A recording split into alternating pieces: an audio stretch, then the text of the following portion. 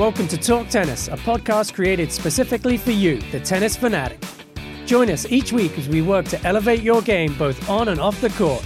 We will deliver fresh episodes to keep you up to date with tennis trends and technologies, as well as exclusive interviews with industry experts, current and former pros, and so much more. Here's your host, Michelle. Today's guest is not only a former pro tennis player, she knows all about the pressure and performance that tennis demands, but she's also a mental health professional and is super passionate about working with athletes of all ages and calibers. She has seen success on and off the court and is here today to talk about all sorts of things, including being the CEO of South Asians in Sports, mental health challenges of athletes, transitioning out of sport, and so much more. Welcome to Talk Tennis, Neha Oberoi. Thank you so much. Thanks for having me. I really appreciate it. Excited to be here. Yes. Oh my God. I'm so sorry. No, you're fine. I got a little one joining me. Nice. Sorry, my door was just locked. I'm so sorry. You're totally fine. We love a cameo. Sorry, Michelle. Oh my gosh, totally fine. I'm totally fine with it. We could literally leave that in and just be like, life, man. It's all good. They just came from school, and when they come from school, they're like, where's mommy? Especially on Friday. They're like, yes, party time. Yeah, and I'm baking brownies downstairs, so they're just like, what? Yeah. Nice. Well, I think that's such a good organic intro anyways into like balance. Seriously, like balancing life and like all of the things that we have on our plate as humans, as tennis players, as athletes. I mean, I don't know.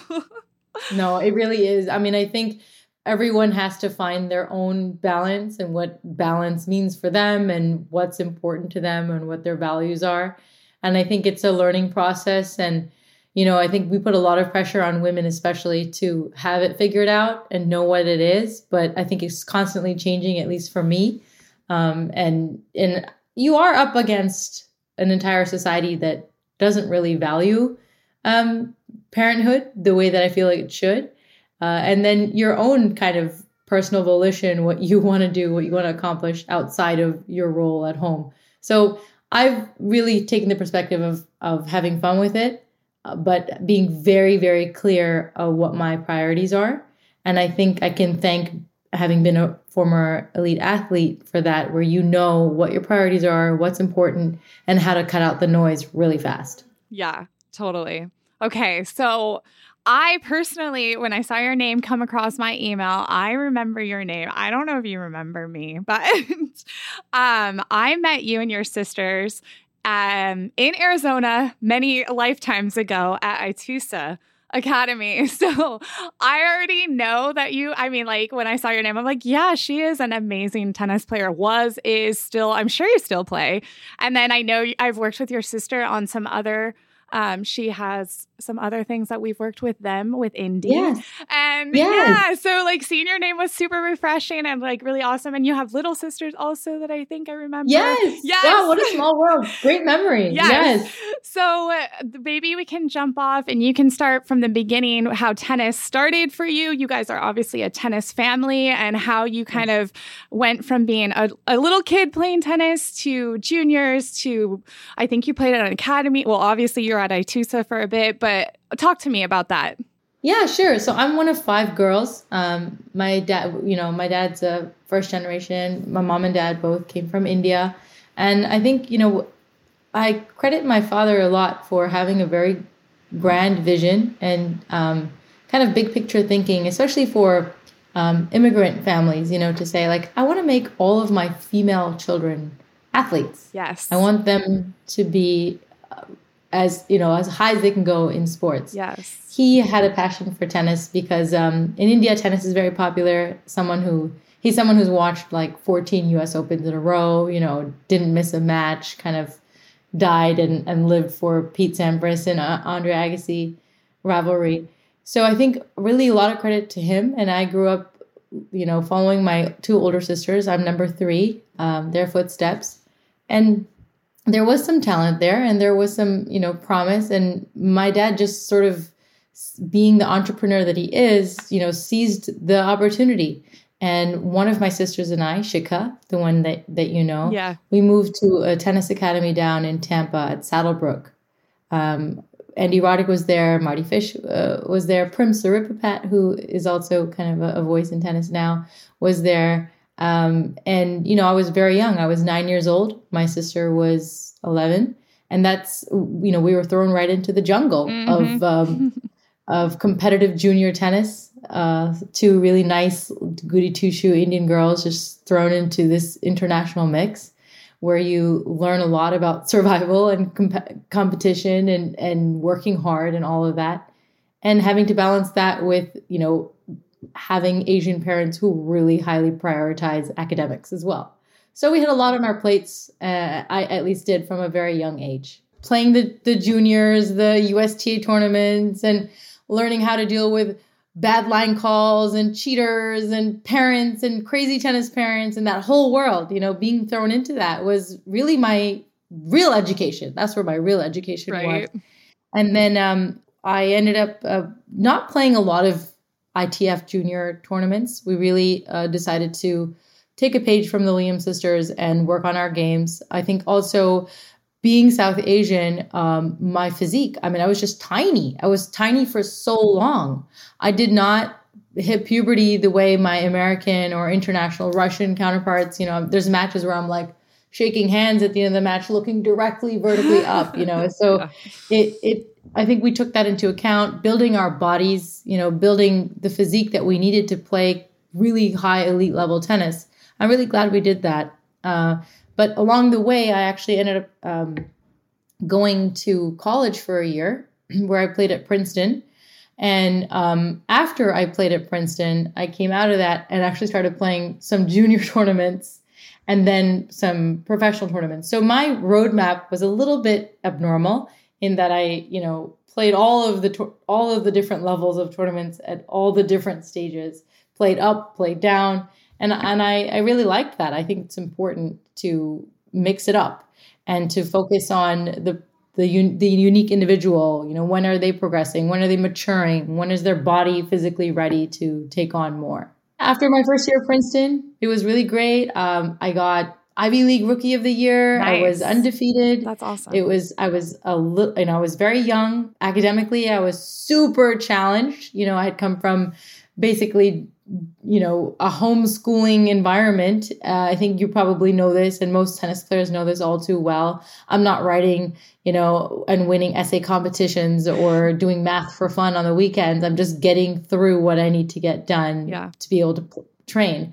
And so getting thrown into the number one school in the country was very overwhelming for me, and especially being quite young as well. Yeah. But I managed. I persevered. You throw me in with sharks, I'll swim. And then it was life on the tour. And I joined my older sister, Shikha, on the ITF and WTA circuit.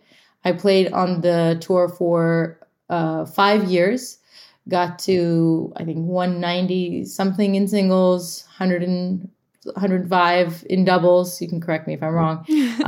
Couple of WTA tour finals, some quarterfinals, played in the second round of the US Open. I had a decent run, at least for the first 5 years, but I ended up ending my career pretty early. I was 21 when I decided I couldn't do this anymore. And really what was the straw that broke the camel's back for me was I developed a very intense eating disorder. I ended up getting bulimia and realized that I had to choose between my mental health or continuing to try to be a professional tennis player. And that was a very hard decision for me to make it at such a young age. And there were a lot of factors, Michelle, that went into the development of the eating disorder. I would say if we were to look at it from a macro systems level, a lot of individual athletic and sports in general is really set up for you to have one. Yeah, I've got like chills as you're talking about this because as a tennis player also here. As a tennis player, right? And as a female as well. I think, the more I study this in my profession, the more I see it, I'm like, wow, I walked right into what doors were open for me to have. Mm-hmm. Not to blame anyone. I think, I'm beyond that. But it's important to reflect now as we move forward, as we try to do better in the world of sports, in the world of tennis particularly, to understand what are really the factors that can create these kinds of monster diseases for young people, and especially for me, young women. So I ended up leaving tennis. It was a very painful journey for me. I went back to Princeton after a 6-year hiatus or leave of absence, and just kind of throwing myself back into a very cutthroat academic environment was not easy for me. I was struggling with identity loss, with a lot of conflict with my family. They were very disheartened. They were overwhelmed. They said, we sacrificed so much. You put everything into this and you're just going to walk away from it. But I think what kept coming back to me was like, I had to make this choice for my own self-worth. I couldn't continue. And so I struggled with that for quite a while. And it ultimately led me to the work I do now as a social worker, as a therapist.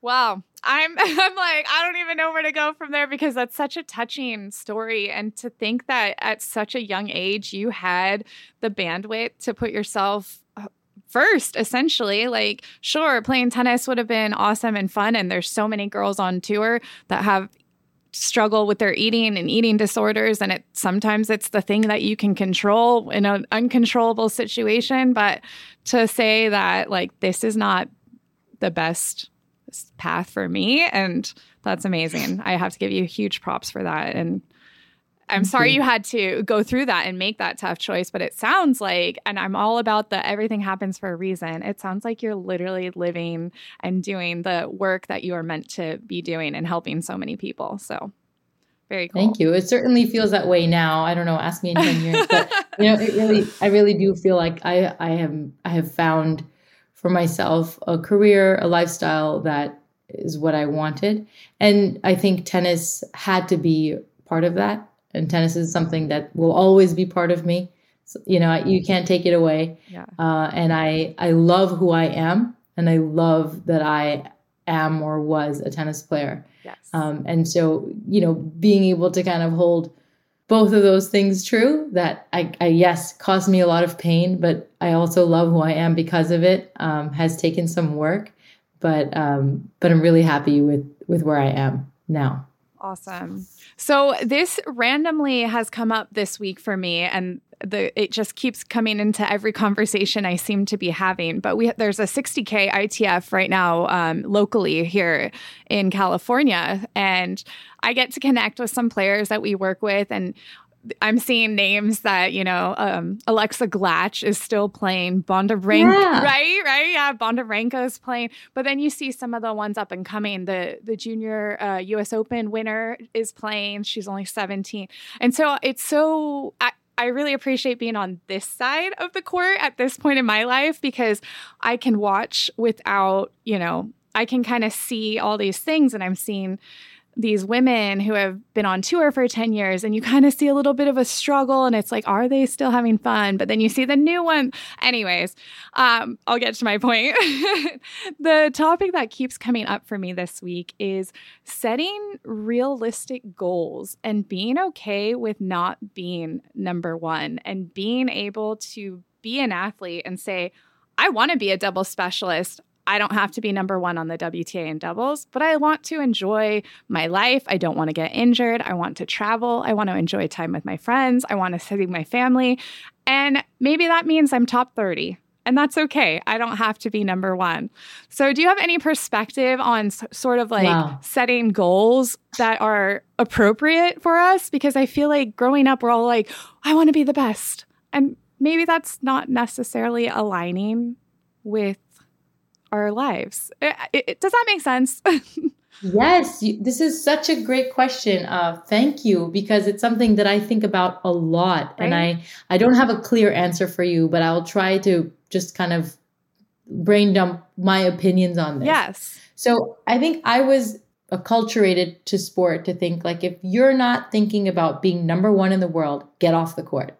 Right? Don't waste my time, coach's time, your resources if you are not going to be number one. If you're not going to win Wimbledon and you're not going to believe it and desire it with your full being, get out of here, Yep. right? Go big or go home, Yeah. right? Like that is what I grew up thinking. And as I've come out of sport, or as I've come through it, as I've started coaching myself, now that I have young children, I realized that might not actually be the most successful way to elicit the most success out of people. And the reason why is because then if the person doesn't achieve that goal within a certain time frame or feels like they can't, there's a sort of give up. You've put the bar too high and the person just shuts down. Mm-hmm. And I've seen this so often, Mm-hmm. time and time again, with the smallest of examples. And when you think about or listen to some of the greatest players who have ever played this sport, Roger Federer's recent retirement, almost every single one of them, or even other athletes, very rarely say, I wanted to be number one in the world. Mm-hmm. And I was going after that goal. If you hear what they said, they say, I fell in love with the game. Mm-hmm. I had love. I had a deep romance with this sport. Mm-hmm. And I wanted to see how long I could play it and how well I could play it and if it would bring me joy. Mm-hmm. Mm-hmm. Yes. And that is just wild to me because it's so foreign to anything I was ever told. As tennis players, we put so much value on wins and losses. If we literally from the biggest realm to the littlest, did we win that point? Did we win that match? Did we win that tournament? And we always talk about most tennis pros and players, even at the low level, you're losing a lot more than you're winning. You're losing every week. Yeah, every week. So you see that system of thinking really doesn't set you up for success. But as we're seeing now that growth mindset, trusting the process, working on the process, doing your best for yourself, all these things sound very cliche, but they actually have a lot of evidence towards getting people closer to ultimate or larger goals, or just getting their minds and brains to focus on competing and playing better tennis or better athletics. So it's very interesting for me that so much of the focus has always been on being the best and getting the best. But that's really not what actually creates a champion. And so your question, you were kind of thinking about like, you have these veterans who are on the tour for years and years, and are they happy? Do they still want to do this? You don't know, because you don't know if they had stopped, would they have ever reached where they are now? Would they be as fulfilled? And there's so many sociological elements to that question, right? It's like, do they have fear that they don't know what else to do in life? Do they really still love it? Is it just that they continue doing it because they have friends here and they enjoy the travel and they enjoy the lifestyle? There must be so many of those factors, right? That we can sit them down and ask. And I have asked 54 players, what are you doing? Why are you still doing it? And a lot of the people say, I had a lot of fear leaving. I stayed an extra 5, 6, 7, 8 years because I didn't know what else to do in my life. I didn't know who else I could be. And you'll see a lot of players who don't think about retirement or pre-retirement planning. They'll end up staying within tennis longer or within tennis roles. And you'll even be guided by others. Oh, well, you have basically a PhD in tennis. This is where you could make the most money. So stay there. And it takes a lot of courage and a lot of effort to deviate, go back to school, get another degree, maybe even get a GED, and create another vision for yourself. But if anything we have as tennis players, it's willpower, right? Yeah. We have discipline and we have willpower, and we need to know how to do things alone. Oh, 100%. And so, yeah. And so we can use some of those skills that we learn and start focusing on bringing those strengths elements out instead of being worried. Most of us as women, especially, we come out of tennis, we're maybe in our late 20s or early 30s. There's also a social progress that we've kind of missed, maybe marriage or kids or, internships when people were in college. I was a 32-year-old pregnant lady doing an internship, and I was okay with that. Yeah. I was okay with that because I had a goal and I knew from tennis how to achieve goals, right? So these are the sort of struggles that we think about when we think about people who are still playing on the tour or veterans or up-and-comers. Making that decision, there's a lot that goes into it. 100%. And then even taking a further step back, I think it's so crucial for anyone that's like transitioning out of college tennis into what we like to call as the real world. that is incredibly intimidating. And you're scared and you're like, cool, I have this degree, but do I really? But all I know is tennis, and should I just start working at a country club? And kind of like you said, a lot of players don't have the opportunity to get those internships or jobs during their college time because they're competing. And so all of a sudden you're a little bit behind and you don't have the experience on your resume, and it's like, oh shoot, now what?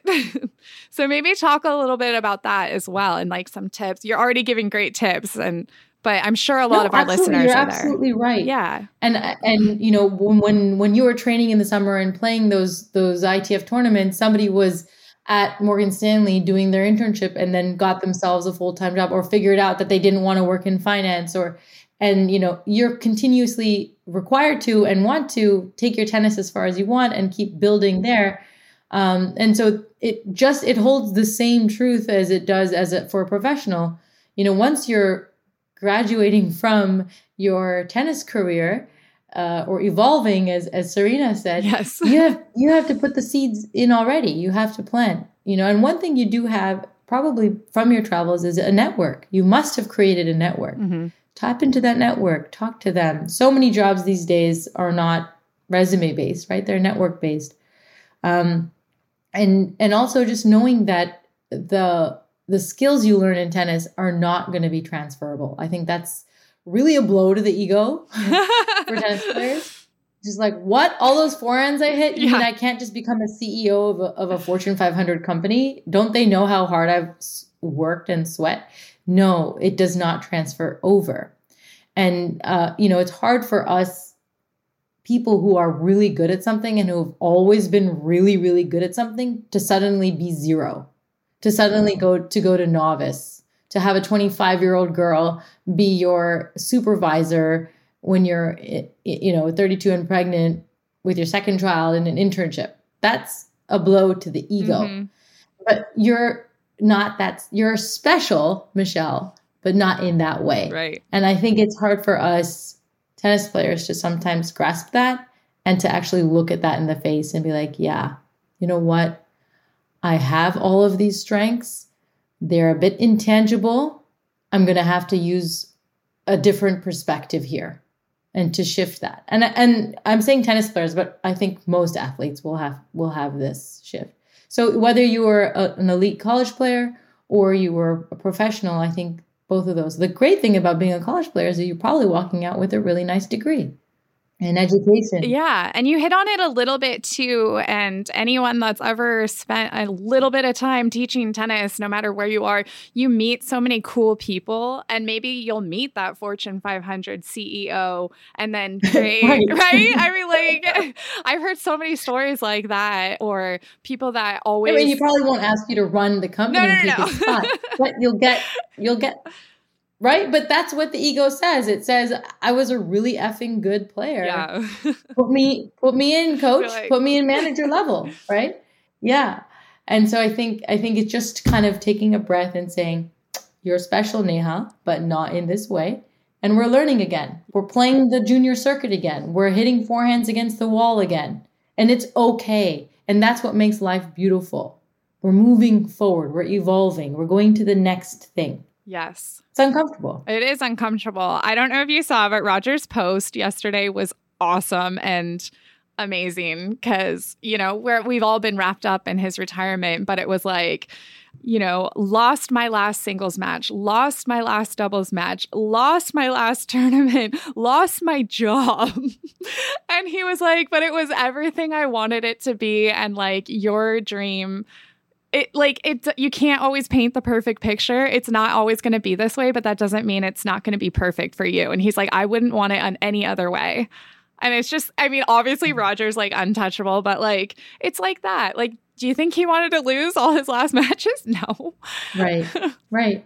But he was able to have self-efficacy and intention about what he chose. I think the thing you're saying here, Michelle, is that he made a choice. Yes. And once you make the decision and you make the choice, you have to empower yourself, right? Yes, if you're saying, I can't because I broke my leg, right? It's harder when you're injured. Yes, you can rehab. Yes, you can try. But ultimately, When you in your body have come to the realization that, yes, I'm done. No, it didn't go the way that I had planned for it to go. And if you can get to a point where you're okay with that, where you can just accept it, not that you have to glamorize it and be like, yeah, whatever, because you might not believe that. You might be really cut up about that, and that's okay. It hurts and it sucks, but you'll survive. You'll survive. There's so much more to life, and you knew that going in. You knew that tennis was only going to be 1/3 of your life, if that. Right? It was only going to be a decade of your life. You knew that going in. 100%. For those of us who are the Rogers and Serenas of the world, 24, 25 years on the tour is a ridiculously long time. Insane. Right? And you're playing to your 40s. But for most of us, we're thinking, okay, by the time I'm 30, there's something else I'm going to transition to. So maybe it happened a little earlier. Maybe it didn't happen how you wanted. And I think it's that letting go of that control, that dream or the way that I saw that dream didn't go out the way I wanted it to, but I'm still holding on to myself. Maybe I've let go of that dream, but I still can hold on to myself and create new ones or different ones. Because you knew that about yourself when you went into this. Let's talk a little bit more about body image and athletes, if you're okay with that. You obviously have been through it and on all sides of it. I guess just even like body dysmorphia seems to be a hot topic with athletes in general, with humans in general, and it just continues to sort of be something that comes up. Maybe tennis is doing a better job lately because we're seeing different ages, different sizes, different ethnicities, different people being represented on the pro tour, on the TV that we can watch. And maybe there's not that demand for being six-pack abs, absolutely beautiful, so you get the GQ cover, like perfect forehand to go with it. What do you think? How has body image changed, or is it still such a huge struggle for athletes, especially on the tennis side? Yeah, that's a great question. I do think there is some positive change happening, and I think you can see that outside of our tennis bubble, like just with culture generally. You'll see bigger bodies being represented, more diversity.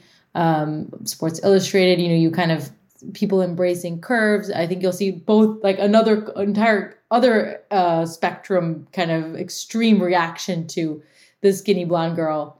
When I was growing up, I was under the direct impression that if I wasn't a 16-year-old phenom with blonde hair and blue eyes, no brand or sponsor was going to look at me. And that was the truth, So I never fit the mold in America, not in American junior tennis, nowhere. Was it racist? Yes, it really definitely was. And I can say that confidently. It still is to the most part for the most part, but it's changing. The face of tennis is changing. People are becoming more affluent. They're putting their children in sports. And I think that this new generation, although they are bombarded with social media, literally changing their brains and giving them anxiety and depression and eating disorders, there is still a resistance that wasn't there when I was growing up, where they're rejecting the Victoria's Secrets, and there's power in that. And so brands are having to pay attention, and the people who hold the dollars are having to pay attention. So I think as more young women are empowered to speak up, they might be able to go against this tidal wave, athlete or not, of just, the Kardashians, the damage that they do to body image and, plastic surgery. So it's really, really hard to say that it's just tennis and it's in a silo, because it's really our culture and our entire society and really globally. But I do think that there is a strong resistance and there is a change. I would say that one area that I think is often overlooked is how much scientific research can impact the way coaches coach and the words and language parents use. Because if I told you that you had to look a certain way to move a certain way on the court, right, that's a argument that can really lead to eating disorder. But as we've seen, the people who look the most athletic are not always the most athletic. And the things you think about body composition, about movement, recovery, longevity, sustainability of muscles, has changed. The body fat's important, and how much and how, and periods and training with your periods, how actually harmful it can be if you're doing heavy hit intervals during your cycle or the day of your cycle. So much more scientific research, especially female bodies, male bodies, when it comes to sports and sports medicine. I think that can actually be a really big driver in the way we message out to the rent-a-coach on the weekend who's hitting balls and saying you're fat, yes. or whatever statement they're saying. So I think it's a trickle-down effect coming from science and research. Yes, I was actually going to ask you to possibly give some guidance to anyone that's listening that maybe is a parent or a coach and has younger athletes, and they might see some signs of eating disordered eating, all of the above, self-confidence. I don't know about you. You've probably done a lot more work than me on yourself, but I still can remember things that were said to me by coaches. And it's like those things are the ones that are the hardest to push out of the brain and be like, nope, that's not you. That's the nasty side that's not real. That's not who you are. That's not your value. But there are still coaches that are doing that. There are still parents that make comments. They don't realize how triggering it is. I still can have conversations with people and be triggered. Like, oh, did I eat too much last night? Do I look bad today? Is my bra strap showing my back fat? Stuff like that. It's a very triggering thing. So what kind of advice would you give to, let's say, a parent that's raising a young athlete? Great question. I think the first thing to ask is, am I saying this statement to be helpful or harmful? Am I saying this so that I can make the athlete feel guilty? Or am I actually trying to help them change a behavior or improve in some way? And then, the second is do you know if the statement you're going to make will actually lead to a result of better performance, right? Saying that you're too fat or don't eat that brownie, will that lead to better performance, or will it just lower self-confidence? So at the end of the day, there are athletes who are maybe 10 pounds overweight who are still winning championships because of the self-confidence, right? Mm-hmm. So ultimately, as a parent, you want your kid to succeed. You want them to be a great athlete. I think you need to figure out ways to boost their self-confidence. Yeah. And so thinking about, will this comment help my child, make good choices, or will it hurt them and cut them down? I think those are two very different things, and they can sound very similar, but they're different. Mm-hmm. And I think the second point is that, appearance is such an easy target. It's it requires such little brain power. Right. Oh, she's fat. That's why she lost. Yeah. Oh, you ate that brownie. You ate that pizza. That's why you lost. Or you can't, it's such a weak argument. It's like, do better, coach. Right. Right? Really. It's figure it out. Is that really why I lost? Yeah. Yeah. If you told me, Neha, you're 0.3 seconds slower and that's what's not letting you get to the ball, very different than saying you're fat. Because now I'm motivated to get 0.3 seconds faster. Mm-hmm. Heck, I want to get 5 seconds faster if I could. And if the end result of that is that I've lost a few pounds or I've shed a few pounds, it might not be though, depending on my body composition. Right. Now you're performance focused. You're not body image focused. Very different. Neha, you got to just get a little bit stronger right here. Not this is jiggling. Your tricep is jiggling, Yeah. Very different, very, very different language. It messages me very differently. Oh, my coach believes in my ability to progress and grow and isn't attacking my physical appearance. Because that's just a very weak, it's just so manipulative. What does that do for me? I had a coach obsessed with me being, losing 8 pounds. And it was muscle. It was I was still within the normal body fat range. I wasn't obese or anything. I was a high performing athlete, obsessed with these 10 pounds, just 10 pounds, 10 pounds, 10 pounds. Every match that I played, 10 pounds, 10 pounds, 10 pounds, 10 pounds. Then my parents started doing it because they thought, oh, that's the answer. Help yeah. My 21st birthday, it was don't eat that cake. Those things really hurt you. And you're like, well, what's the big deal? Don't be so sensitive. It's just food. But unfortunately or not, I'm sorry I was that sensitive. It really did impact me. It didn't help my progress. And when I did lose those 10 pounds, guess what? I also lost speed on my serve and my forehand, my two biggest weapons. Yep. And all of my self-worth. Yeah, exactly. And I gained a lovely eating disorder that ended my career. So it is very vital for us to say, why are we saying what we're saying? And to explain it to the player. Hey, it looks like you're a step slow. When you're a step slow, you're not able to get around your backhand, which is your weapon. What do you think we can do to get you a step faster? Well, coach, I think I should do more sprints. Maybe I need to lighten up a little bit. They'll say it themselves if they have half a brain. Mm-hmm. If the athlete is intrinsically motivated, they'll say it themselves. Yes, I love that. And I also have to mention, I do a little teaching on the side. And right now, my sweet spot, I've got a handful of girls between the ages of about 7 and 13, I would say. And I absolutely love working with them. And for me, I've evolved, obviously, we've all evolved. But from coaching so many different avenues and learning so many different things and aging and just getting all this experience. Now my motivation is just, is she having fun? Is she confident? Is she enjoying this? Is she ready to come back next time?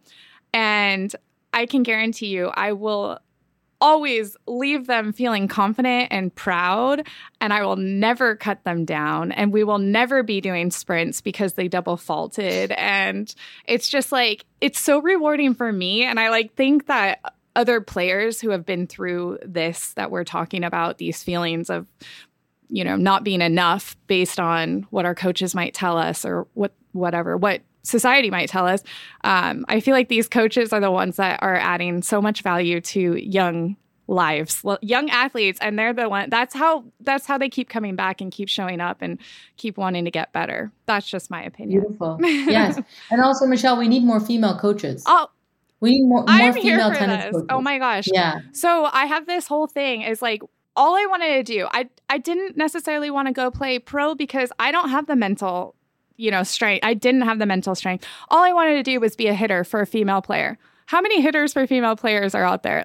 Sure, you hit with your friends, but you see all these girls traveling with men, college guys. That's who they're hitting with. And I'm like, what about women empowering women here? Come on, ladies. Sure. Yeah. I think the one thing I did want to clarify here was that, you can be very accurate and precise and healthy with your language and still be critical and still demand of the athlete what they need to raise their level, right? This isn't about sugarcoating or not saying something because it's tough to hear. It's saying it in an efficient way that's accurate and that helps the athlete intrinsically motivate themselves to get to that next level. So I think it's important for us to differentiate between, you don't want to tell an athlete who's fat that they're fat because you don't want to hurt their feelings. No, I want to help them succeed. And they might know that they probably already know that they're fat. Let's just be honest here. They already know that they're fat. You don't need to tell them that. Right. But you want to empower them to make those decisions for themselves and to be able to handle the tough realities in a palatable way. Yeah, that makes sense. Okay, let's go. We're already speeding along here. Talk to me a little bit. You were our co-founder and CEO of South Asians in Sports. This seems like such an amazing nonprofit organization. Big pivot here, but not really. Yeah. But tell me about this. How did it start? And what is all the stuff going on? Yeah. So in a nutshell, South Asians in Sports is a network of South Asian sports industry professionals who work or play in sports around the world. We have about 800 members now. Wow. And we're growing worldwide. The goal really for us, our mission, is to educate, advocate for, and inspire South Asians to work in the sports industry and to advocate for the impact of the South Asian diaspora in the sports industry. And this came about because my sister and I, when we were on tour, we not only didn't see a lot of South Asians who were athletes, but we also didn't see South Asians working in sports, like the ecosystem of sports, lawyers, agents, physios, coaches, that kind of behind the desk, in front of the desk. And so it was always it's a generational or cultural shift to have more South Asians play pro sports, which we're seeing now. Slowly, it's building. But it's not to tell the guy who's, working at Bain in management consulting to jump over to StubHub or to the NBA or to work as a lawyer for the NFL. These are pivots and these are opportunities that generally only white cisgendered men have done. And the network really shows that our diversity, our culture, our heritage has a very important impact on sports globally. So come on in. And so because of this network, it's, just like you and I had talked about earlier, it's like, hey, I work for the Bucks. Come on, work for the Bucks too. Oh, there's somebody who's Indian who works for the Bucks. I didn't know that. It was a possibility. Tomorrow, Michelle, if I want to be a doctor as an Indian, I just turn around and I'll find like thousands of doctors who will tell me exactly what I need to do, what I need to get on my MCAT, where I need to study, they'll probably help me study, applications, right? It's just walk in the park. But if I say, hey, I want to work for the NBA in their video department, or I want to run NASCAR, it's crickets. Yeah. What? So this is what this network is about. And so we do this through panel discussions. We do it through internships. We do it through mentorship programs. And then just generally having a network. Awesome. Talking to each other, finding out. And because of that, these are kind of the silent things that really make a big difference. So awesome. And then currently you're working with Valera Health. Am I saying that correctly? Yes, Valera Health. Yeah. Yes. Talk to me about that and what your role is and what's like day-to-day look like for you. Sure. Yeah. So I'm a psychotherapist for a telebehavioral health company called Valera Health. They're based out of New York. And they are a smaller actually not smaller anymore, a company that strictly does telebehavioral health, and one of the few companies that actually accepts Medicaid and Medicare as well for telehealth. So during the pandemic, they grew like 400x, as you can imagine. Yeah. And so my day-to-day, I see individual patients with a wide range of mental health disorders. You have your typical anxiety, depression, and then, more serious conditions. I also see some children as well. And I also see some athletes. Nice. Outside of that. So it's really fun for me. I love what I do. I love working with people one-on-one. Valera Health also has like group resources and they have a lot of really awesome providers for medication management, therapy, group therapy. So it's an excellent company. I love working there. And I love the fact that I can work from home. Mm-hmm. I have 2 small children. I have a home office.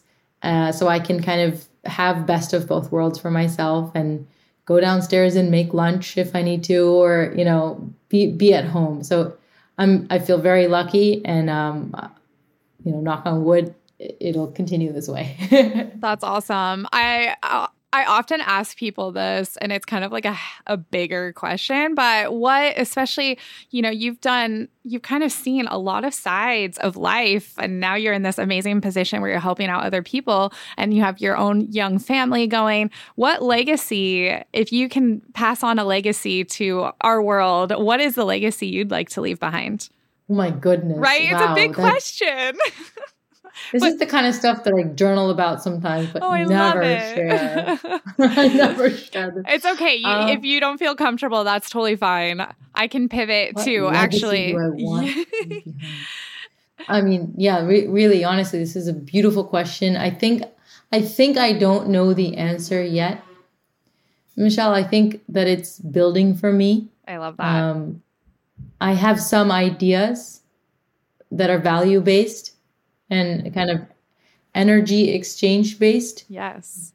But I don't think I can articulate it right now. I'll give you an easier one. You just mentioned journaling. So when you're feeling a little off kilter or, sometimes it's just weird vibes in the air. It seems like this week, I don't know about in your world, but everyone I've come in contact this week has said they're exhausted. It's been a weird week. So what do you do to reset? What are some of your ways to work on your own self-care?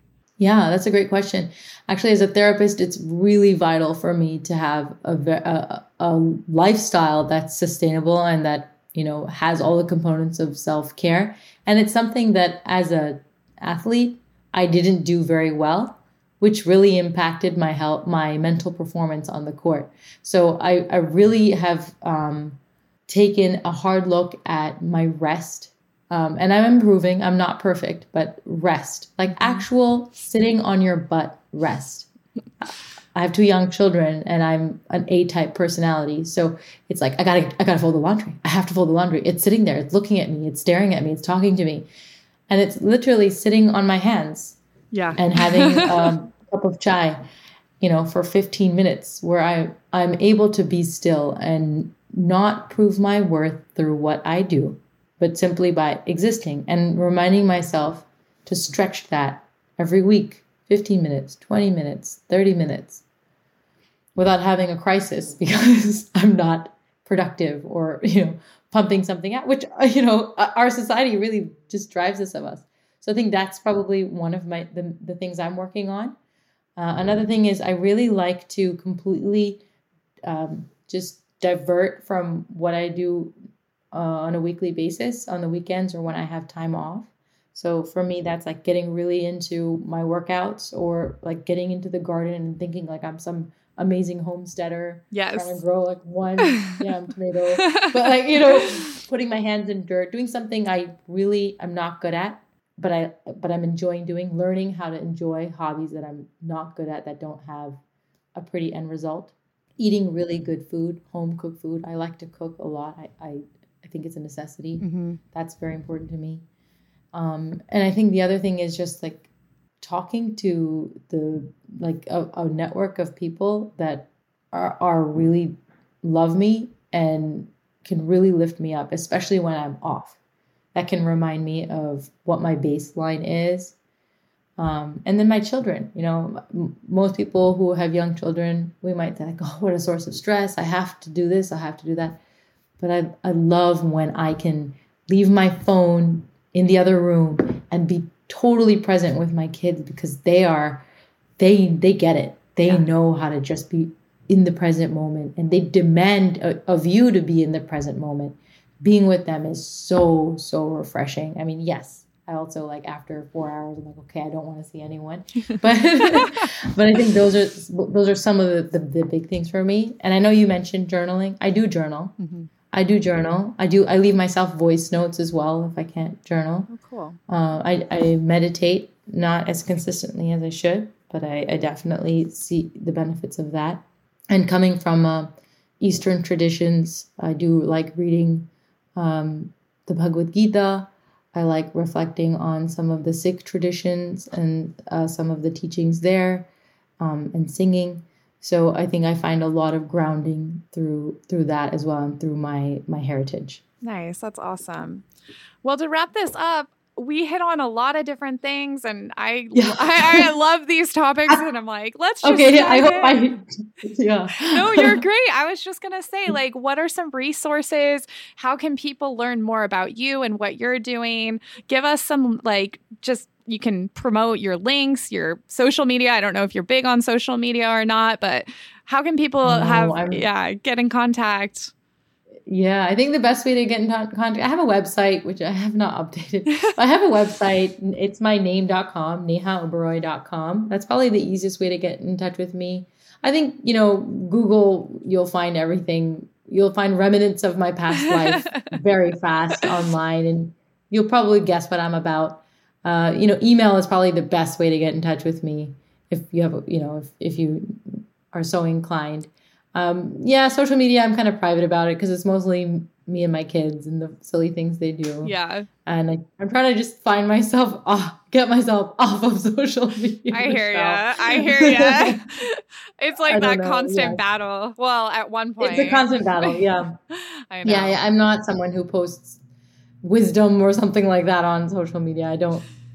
I couldn't do it. LinkedIn and my email are probably the best way to find me. Awesome. And thank you for this opportunity. This was really fun. Thank you. I love connecting with you. You have so many great things to say. Your whole demeanor is just so calming, and like I loved like your voice, your cadence, everything is just very nice. And I could talk. I see how your clients could just be like, "Let's go! Like I'm ready to chat. Help me, help you." Yes. So I appreciate you taking the time, and now you get to go hang out with your kiddos and have a great, amazing rest of your day. Thanks, Michelle. Awesome. Thanks so much for listening. Make sure to rate and review this podcast wherever you download your episodes. And be sure to visit our websites for all of the tennis deals at tenniswarehouse.com, tenniswarehouseeurope.com, and tennisonly.com.au.